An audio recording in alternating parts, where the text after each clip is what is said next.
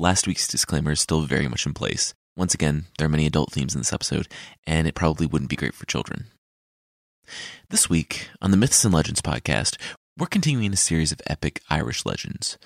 You'll see that violence solves everything, and that if you want to make admission to your school more difficult, there's a solution.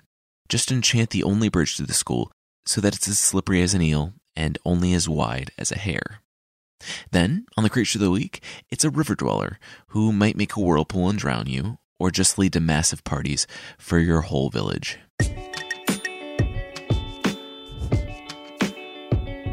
This is the Myths and Legends podcast, episode 22B. You wouldn't like me when I'm angry.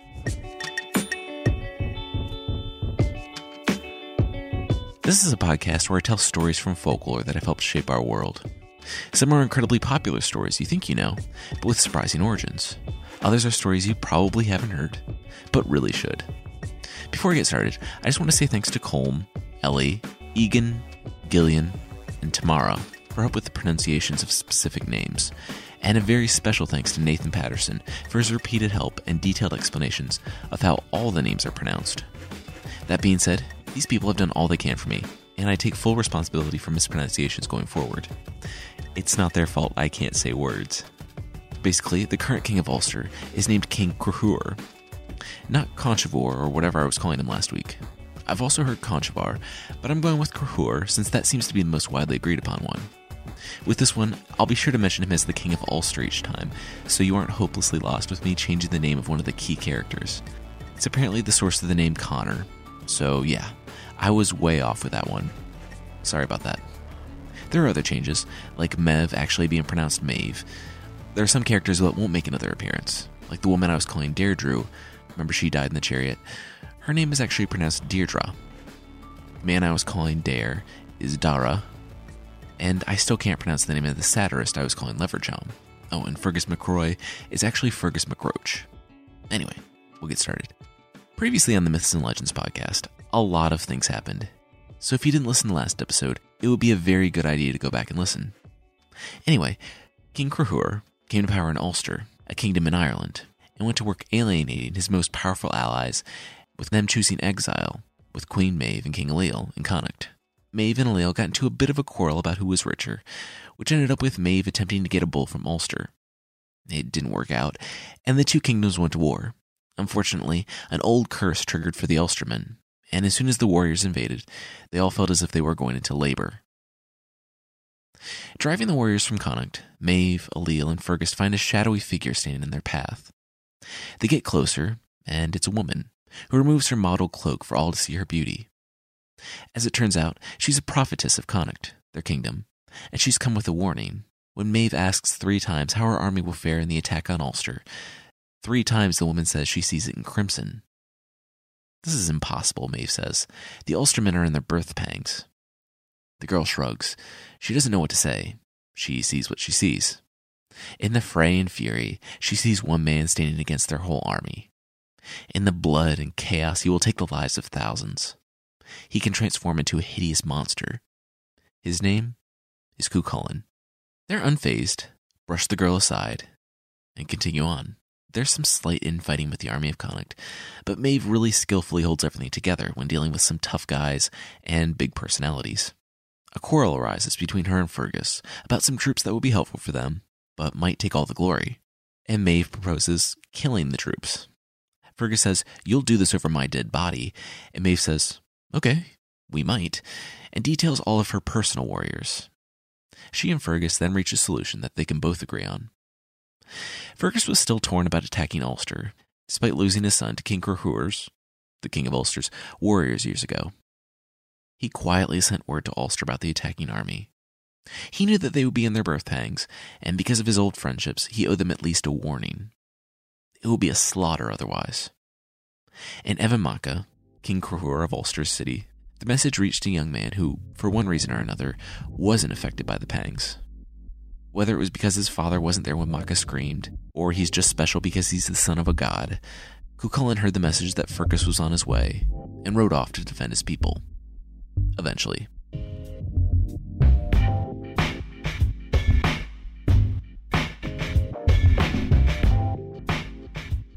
There are about 4 different versions of Cuchulain's birth story. I'm going to go with the one that seems to be the most accepted, but one that doesn't really make sense to me. As begin most stories, there's a flock of magical birds over Ulster. 320 birds total, if you're wondering, and they wore silver chains. And also, this is like 18 years before what's happening currently in our story. The birds were eating every plant and tearing them up by the roots, and so King Cahura of Ulster rode out with his hunters to kill them. His sister, Dectina, was his chariot driver and went with him. They chased the birds all day until they were far from home in a deep forest. They found a house that seemed to be newly built, and the whole party settled there for the night, despite that being very cramped. The host was pleasant, and King Cahura's men raided the storehouse and got drunk. In the storehouse, they heard a woman giving birth. King Cahura's sister helped, and the baby was born. Dectina held him. That was the last thing she remembered. The next morning, she felt something on her face. Snow? How could it be snow? They had been inside the house. She felt something move against her chest. The baby. Her eyes snapped open and she looked around. All the other hunters that had come with them were still asleep, but everyone was under blankets, out in the snow. The house and their hosts had completely vanished. It looked as if they were never there to begin with. All they left were the baby and some horses that had been born the night before as well. They were confused, and they just packed up and went home. They had chased the birds from Ulster anyway. Confusion turned to tragedy when Dectina found that the baby became more and more sick as he got closer to Ulster. Then, sadly, he died. Here's where things start to get a bit confusing, for me at least. Weary and thirsty, Dectina takes a drink, but sees a tiny man in it. She accidentally swallows the tiny man, and that night she's visited by someone. Some sources say that this is a god, and others that it was just a mysterious spectral man. Anyway, he tells her that she will become pregnant, and the baby is to be named Setanta. This happens, but presents further problems when Dectina is to be married off. Not thrilled about going to her marriage bed a pregnant virgin, versions vary from her being so stressed out that she miscarries, to her finding another way to abort the pregnancy. Regardless, she marries and is considered a virgin whole, and becomes pregnant with her husband and names that baby Setanta. So, to me, there are 2 perfectly good mythical parentages that go nowhere. And then Setanta, the boy who turns into Cuchulainn, is the result of a fairly mundane, normal pregnancy. Though, spoiler alert, he is actually considered the son of the god Lugh. There's a later, more condensed version where Dectina disappears from Evan Macha, and King Cahura and friends go riding after the magic birds. They find her in the house, in labor, and she gives birth to Setanta, cutting on a few layers of tragedy and confusion. In this one, he is very obviously the son of the god Lugh, a hero king from Ireland's mythic past. Regardless of where he came from, it's obvious that this kid is special, and everyone wants to foster him. So King Cahura of Ulster lets everyone raise him and train him. Fergus, especially, took great interest in the boy, and trained him to be a powerful warrior. Before the death of his own son led Fergus into exile. When he was just a boy, he carried a wooden shield and spear, and heard of 150 boys, far off, who train in a field. These are the boy troops of Ulster. And that's exactly what it sounds like. It's a bunch of children who train for war. King Cahura of Ulster spends 1/3 of his day watching them, 1/3 of his day playing a board game, and 1/3 of his day drinking so much ale and eating so much that he has to go to sleep. Yep, it's good to be the king. Cuchulainn, though he isn't called that yet, wants to go train with the boys, but his mother tells him no, absolutely not. He says that he'd really like to go, and she says, okay, just take that path there. He saw the boys in the field training, and since they were troops, you needed to get a pledge of safety to approach them. Everyone in Ulster knew this, except Cuchulainn. He runs up to them to say hi, and they start hurling javelins at him. He blocks them with his shield or dodges them, and then the boys pick up everything they have and hurl things at Cuchulainn. Still, nothing can touch him. This constant barrage, though, is making Cuchulainn angry. You wouldn't like him when he's angry. That's right, Cuchulainn can Hulk out. So here's where I'm going to talk about Cuchulainn's famous warp spasm, or torque or Rystad. It's where he gets so mad, he goes into berserker mode. Like the Viking warriors, he was believed to transform, but his transformation wasn't as gentle as a bear. I'll let one of the more popular versions lay it out for you. He became a monstrous thing, hideous and shapeless, unheard of. His body made a furious twist inside his skin, so that his feet and shins switched to the rear and his heels and calves switched to the front. On his head, the temple sinews stretched to the nape of his neck, each mighty, immense, measureless knob as big as the head of a month-old child. He sucked one eye so deep in his head that a wild crane couldn't probe it out of his cheek. The other eye fell out along his cheek. His mouth weirdly distorted. His cheek peeled back from his jaws until the gullet appeared. His lungs and his liver flapped in his mouth and throat. His lower jaw struck the upper, and fiery flakes, large as ram's fleece, reached his mouth from his throat. Also, his hair spikes up so much that if he's standing under an apple tree, the apples get stuck in it and don't touch his head. In many instances, this made Cuchulainn super powerful, but it also could twist him in such a way as to be a liability. It could hurt him, and when in this form, like some versions of the Hulk, he doesn't recognize friends or enemies. He's just wild and destructive. I don't know where this comes from, though it's apparently a trope in Celtic literature. Regardless, we aren't given specifics as to why Cuchulainn has this, but it's an incredible superpower. So he transforms, and he immediately lays 50 boys low, without killing them. He chases 6 more, and knocks over King Cahor's game board, and the king is able to grab Cuchulainn by the wrist, and stop him. I guess he's just a mini-Hulk at this time, since he's only a small boy, and King Cahor puts him under his protection, so that the boys will stop attacking. But given the situation, it's not likely that they would have kept attacking. With help of their parents, the 50 boys picked themselves up off the ground and resumed training at some point.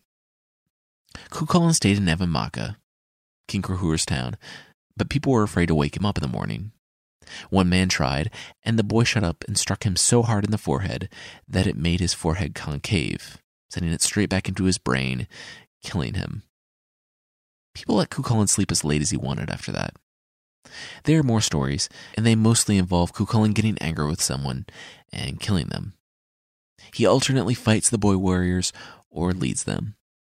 The story where he gets his namesake, remember that he's still Setanta right now, comes when Cahor is so impressed with his games that he invites him to a feast. He said he'd love to, but he wants to spend a little more time out in the fields, playing.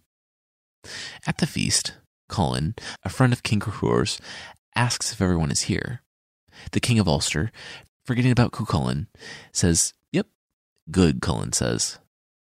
He has a massive hound that takes 3 people on 3 chains just to control. He lets it loose to guard his town, and he does so. Walking back, they hear the hound snarling and going after someone. They rush with glee to the wall, but King Cahor's smile fades to horror when he remembers Cuchulainn. He forgot about the boy, and watching the hound charge him, he realizes he's killed his sister's nephew. Well, it's a short fight. Some sources say that Cuchulainn slams the dog against a pillar and his limbs fly off, and others say that the boy threw him a ball that went right through the hound's head in the shortest, most tragic game of fetch ever. King Cahor was happy, but Cullen mourned his savage dog, who had been his protector for all these years. Cuchulainn says that he'll look all over Ireland for another hound like the one he just killed. But in the meantime, he will be the man's hound. He will guard the houses and flocks. And that's how he got his name. Cu is the Irish word for hound, and Cullen is the man's name.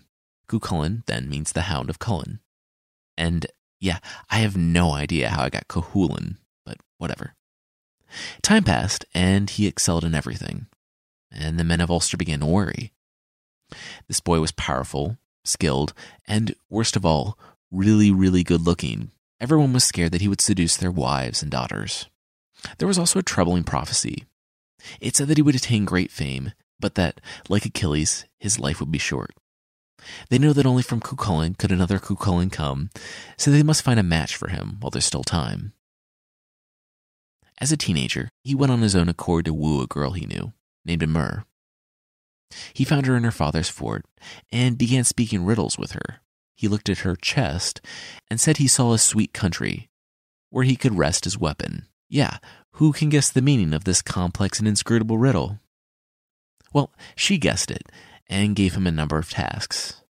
They involved killing 100 men in a number of fords. They also involved doing a salmon leap, carrying twice his weight in gold, and fighting 3 groups of 9 men, killing all but the middle man in each group of 9. He agreed to these tasks and went back to King Korhor's city of Evanmacha. The next day, a strange man from Gaul, basically France, showed up, talking about someone in Scotland who was really great at training warriors. He looked around and mused aloud that, I guess everyone here is too scared to. Cuchulainn knew that he would fight even more marvelously if he could train with this person in Scotland. Everyone agrees that this is a great idea, and send Cuchulainn away to Scotland to train under a man named Domhnall, apparently putting the whole thing about him finding a wife on the back burner for now. He rides off to visit Emhyr again, and she says, yeah, that man wasn't from Gaul. It was my father. He doesn't want me to marry you and wants you to die, so even though you're going to go anyway, maybe watch out and try not to die. He agrees to try not to die, and they pledge themselves to one another, to be pure until they meet again, or until one of them dies.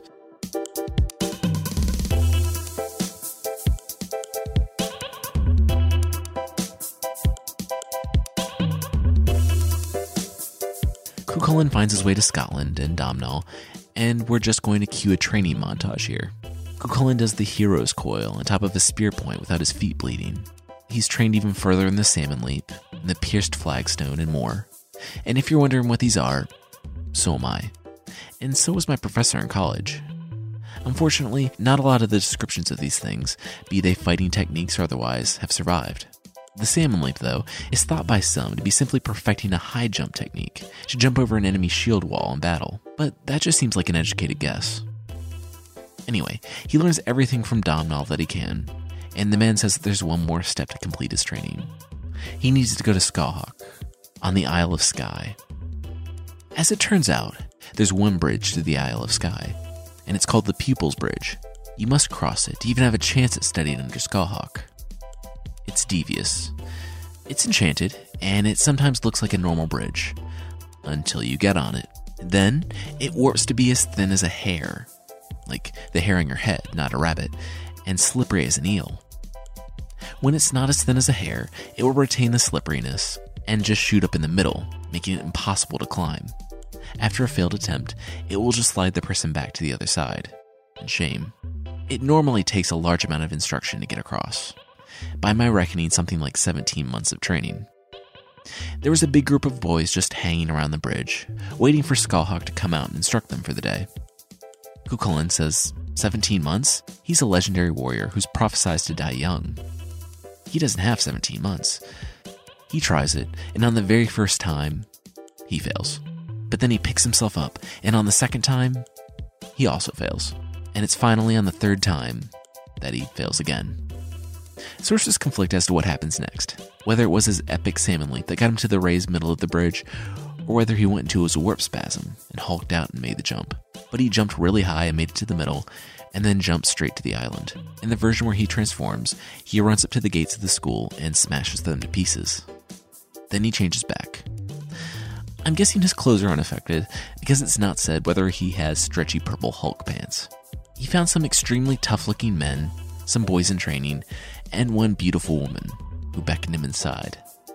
Quickly, in one version, there's an elaborate hazing ritual where Cuchulainn is thrown on the top of a roof and must survive spears and javelins being thrown at him. He does, and kills some people for good measure. The girl who took him in was immediately drawn to him and admired his shape. She told her mother, Skáhok, the warrior woman he was seeking to learn under, all about him, and she approved of the match, saying the girl could take him to her bed if she wished. Well, she did wish. They got on well, and they spent the evening together. Unfortunately, that did not go super well, because he somehow hurt her fingers, and she cried out. Given that they're on an island compound filled with warriors, one came rushing in, sword drawn, and didn't ask questions before going right after Cuchulainn. Our hero scrambled to his sword, parried the warrior, and cut the warrior's head off. Skáhok, the teacher, mourned him, but Cuchulainn, despite not even being admitted to her school yet, offered to take up his duties and lead her warriors to victory. She didn't admit him or give him an answer, and 3 days passed in silence. Finally, Skáhok's daughter, the one who had been with Cuchulainn, thought of something. The teacher was out training her sons in the salmon jump, and she thought she heard something. She was out in a clearing and heard rustling in the woods, but then it stopped. She made a note of it and went back to instructing her sons. Then she heard a grunt, a slam, and felt a point on the back of her neck. "Death hangs over you," a male voice said. It was Cuchulainn. He had jumped from the tree line to surprise her and was standing on the weapon chest above her. She could see that this boy, who had killed one of her best and surprised her, was worth training. She asked what things he wanted, but he must tell her in one breath. The daughter had prepared him for this, so he said that he would like to be trained by her, wanted a dowry for marriage, and to know his future, because, of course, Skullhawk is also a prophet. She agreed, and Cuchulainn sheathed his blade. He stayed there for a while, training and living with Skullhawk's daughter. Under Skullhawk's tutelage, he meets several other young men, a few of which also traveled over from Ireland. In the beginning, since he was the new guy, he had to serve some of the students that had more seniority. There was one that he had to clean up after that he actually got close with. His name was Ferdia, and he was a few years older than Cuchulainn. He was a focused and serious student, and he and Cuchulainn were matched in talent and ability. Cuchulainn respected the young man, and they became roommates and very close friends.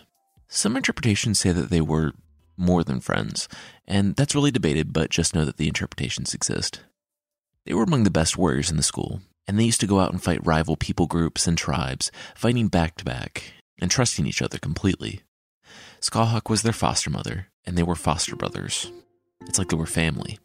After some time, Ferdia's training was complete, and he left the school and went back to Ireland. The two friends embraced, and since they were both from Ireland, vowed to meet again someday.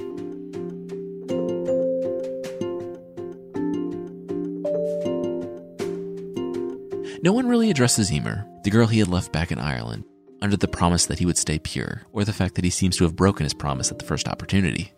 Emer has suitors coming for her, but she turns them away because she's pledged herself to Cuchulainn. And since no one wants to mess with him, they don't push the issue. Back in Scotland, Cuchulainn is still living at Skullhawk's school when they go up against a rival chieftain. Her name was Aoife, and she was someone even Skullhawk was afraid of. After many feats and fighting on tight ropes, it comes down to a duel between Aoife and Cuchulainn to settle the battle. Before the fight, Cuchulainn asks Skullhawk what Aoife loves most, and she tells Cuchulainn that Aoife loves her horses, chariot, and charioteer the most. During the fight, Aoife immediately smashes Cuchulainn's sword. That's how strong she was. She was closing in when he said, essentially, "Look over there. Everything you love fell off a cliff and is lying smashed and dead in a valley." She spun around, and he took advantage of the situation. Yes, that actually worked. It must be the first and last time in history that that's ever worked. Maybe Cuchulainn actually made up the "hey, look over there" tactic. He grabs her and flings her over his back. He's won. He takes her to his camp and throws her on the ground. Someone hands him a sword, and he holds it to her throat. Like with Skullhawk, she admits defeat and says that she'll grant him 3 things if he can say them in one breath. He says he wants hostages for Skullhawk, and for Aoife never to attack her again. 2, he wants her company tonight in her fort. And 3, he wants her to bear him a son.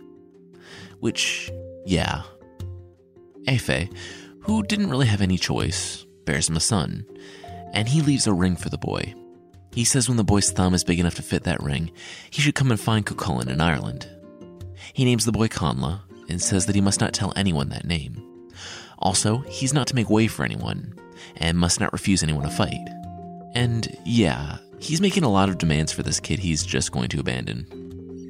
He leaves and goes to finish his training. There's a whole list of feats he learns. He also got the Guy Bolga, a powerful weapon that was like a barbed spear. I say like because there are many different interpretations on the mythical item. Skullhawk begins prophesizing and says that sorrow and death will go in Cuchulainn's wake all of his life. She sees scores and scores of men he'll kill, but she also sees his blood on shields and spears, and his body lying dead and torn apart. She says that his years shall be short, but they'll be filled with triumph and women, so it shouldn't matter that there's so few. He takes this completely in stride, and leaves and sails across the sea for Ireland. And yes, he also abandons Skalhawk's daughter. No mentions given to that. He returns to King Krahur and Evan Macha, and then goes back for Emer, the woman he had pledged himself to. Her father is less than pleased that he's been unable to marry off his daughter, because this hero said that he would maybe like to marry her someday. So he calls out his warriors when Cuchulainn approaches. And Cuchulainn slays 309 of them. Cuchulainn does this salmon leap over different enclosures and walls until he comes to 3 groups of 9 men, and yeah, you guessed it, he kills all but the middle one in each group. He finds the father, Cuchulainn likely breathing hard, gripping his sword, and covered in blood. The father is rightfully very terrified and breaks off into a run. Unfortunately, he doesn't look before he runs and drops right off the edge of the wall. And dies. His warriors, though, are still enraged, and Cuchulainn finds Emer and her foster sister. He scoops them up as well as their weight in gold, and salmon leaps right on out of there. They're running on the road when they come to a ford, and 100 armed men. Cuchulainn draws his sword, and soon it's just a ford with 100 armed corpses. He kills 100 men at every ford between there and Ulster, thus fulfilling his promise and what he needed to do to marry the girl. They get to Evan Macha, and Cuchulainn wants to be married that night. They get married, but there's a hushed silence in the fort. So we have this tradition, Fergus says. Remember that he's still not in exile. Cuchulainn learns about Prima Nocta, and how all recently married women must share a bed with King Krahur on their first night of marriage. Cuchulainn is enraged, but King Krahur won't relent. The general consensus about this is that it would be a challenge to his authority. And the other people might think that they could do something wild, like refuse to let the king sleep with your spouse on your wedding night. Really, though, it's not like anyone had a choice. They reach a solution. Emer will still share his bed, but Fergus and Cathwood will be there too, to ensure nothing happens. This way, King Krahur can save face and keep Cuchulainn from going on a rampage. Unfortunately for everyone else in the kingdom, if you're not a legendary warrior who's the nephew of the king, the law still very much applies to you.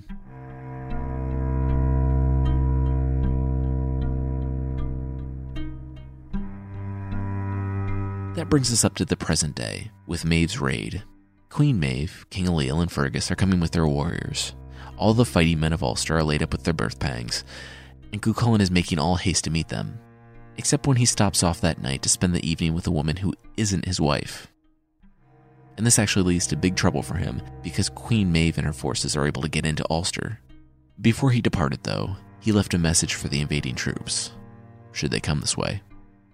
Fergus, because of his old friendships, was taking a long way around and stalling for time. He didn't like King Krahur, but he still had friends in Ulster. He had ruled over it once upon a time. Queen Maeve noticed this and chastised him, but he told her it was, in part, to avoid Cuchulainn. He had trained this kid, and Maeve didn't know what she was up against. Marching on, they found the message Cuchulainn had left. It was a hoop hanging on a standing stone. It said, essentially, do not pass here unless you can make a hoop with one hand out of one piece of wood, like I did. P.S. Fergus, you're cool. Don't worry about the whole hoop thing. You can pass if you want. I'm paraphrasing, of course. But there would be a curse. That curse's name was Cuchulainn. And if no one from the invading army could make the hoop, but pass the stone, it meant that the rules of war had been broken. Cuchulainn would find them. They could be locked in their homes or under the protection of a king, but it didn't matter. They would never be safe again. Oh, hey, King Ailill said. Can't we just go far around the Standing Stone? Like through that forest over there? So we don't technically need to pass it and can still invade? Fergus looked at it and, wow, yeah, they could. So they did. They camped out in the snow and in the forest. This had been a pretty easy invasion so far. They didn't have too long before they found the bull and, wait, what was that coming up? They heard horses in the woods, but, oh, it's okay. 4 warriors had ridden out earlier that day to scout ahead. It was hard to see through the forest, and the horses, oh, but wait, the horses didn't have riders. That's weird, but maybe they just got away from the warriors and ran back. Yeah, that's it. Then they saw that the horses were covered in blood, and rightfully assumed the worst. Maeve, Fergus, and Ailill took many, many people with them to investigate, and they found the 4 warriors' heads on spikes in the middle of a river.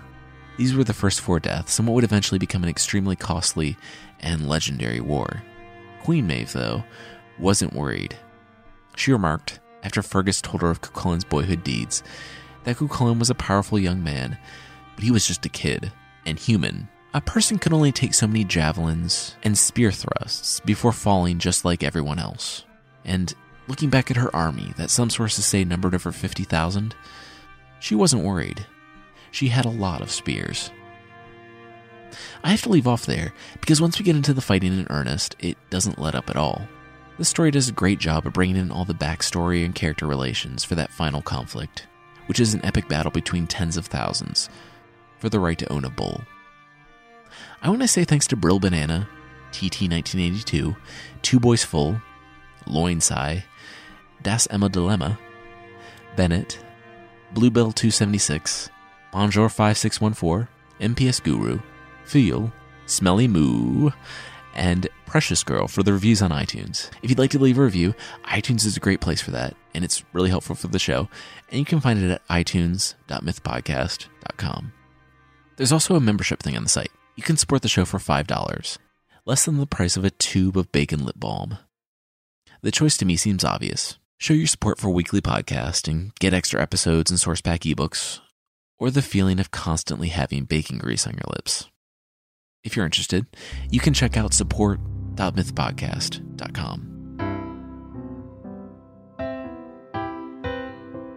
The creature of the week is the Nguruvilu from Chilean folklore. More specifically, it's from the Mapuche, a group indigenous to Chile and parts of Argentina. Special thanks to Brian, who's also a member on the site, for directing me to this creature. It's another type of fox creature, though this one is very different from the ones I've talked about. This is a fox snake, and its name literally means fox snake, and I'll just call it that from now on. It's a water creature, and it lives in rivers. It's long and snake-like, and makes the water appear shallow to try to make you think it's safe to cross. It's not safe, of course, and the fox snake will make a whirlpool, in which it will drag you down, kill, and eat you. There are ways to avoid it, simply crossing in a boat will do. But if you want to get rid of it, the process is much longer and considerably more fun. You can either call a machi, basically a shaman or religious leader and healer, or you can call a good kalku, a sorcerer. For obvious reasons, you should not call a bad sorcerer to help. They will dive into the river with a large knife, and with their magical powers, they will drag the fox snake up and threaten it. Of course, the shaman or sorcerer only threatens the fox snake. She doesn't kill it. The fox snake won't be allowed to hang out at this particular crossing anymore, but he will just go on to the next one. And so on and so on. It's important that this event is witnessed by the whole village, because afterwards there can be no fear of crossing the river. Then, everyone just has a big party. There have been some attempts to explain what this might be. The most likely explanation is just that it's a larger than normal otter, which, if you think about it, fox snake is an excellent way to describe an otter. That's it for the show this week. The theme song is by the band Broke for Free, and the Creature of the Week music is by Steve Combs. Links to the other music I used are in the show notes. Thank you so much for listening, and I'll see you next time.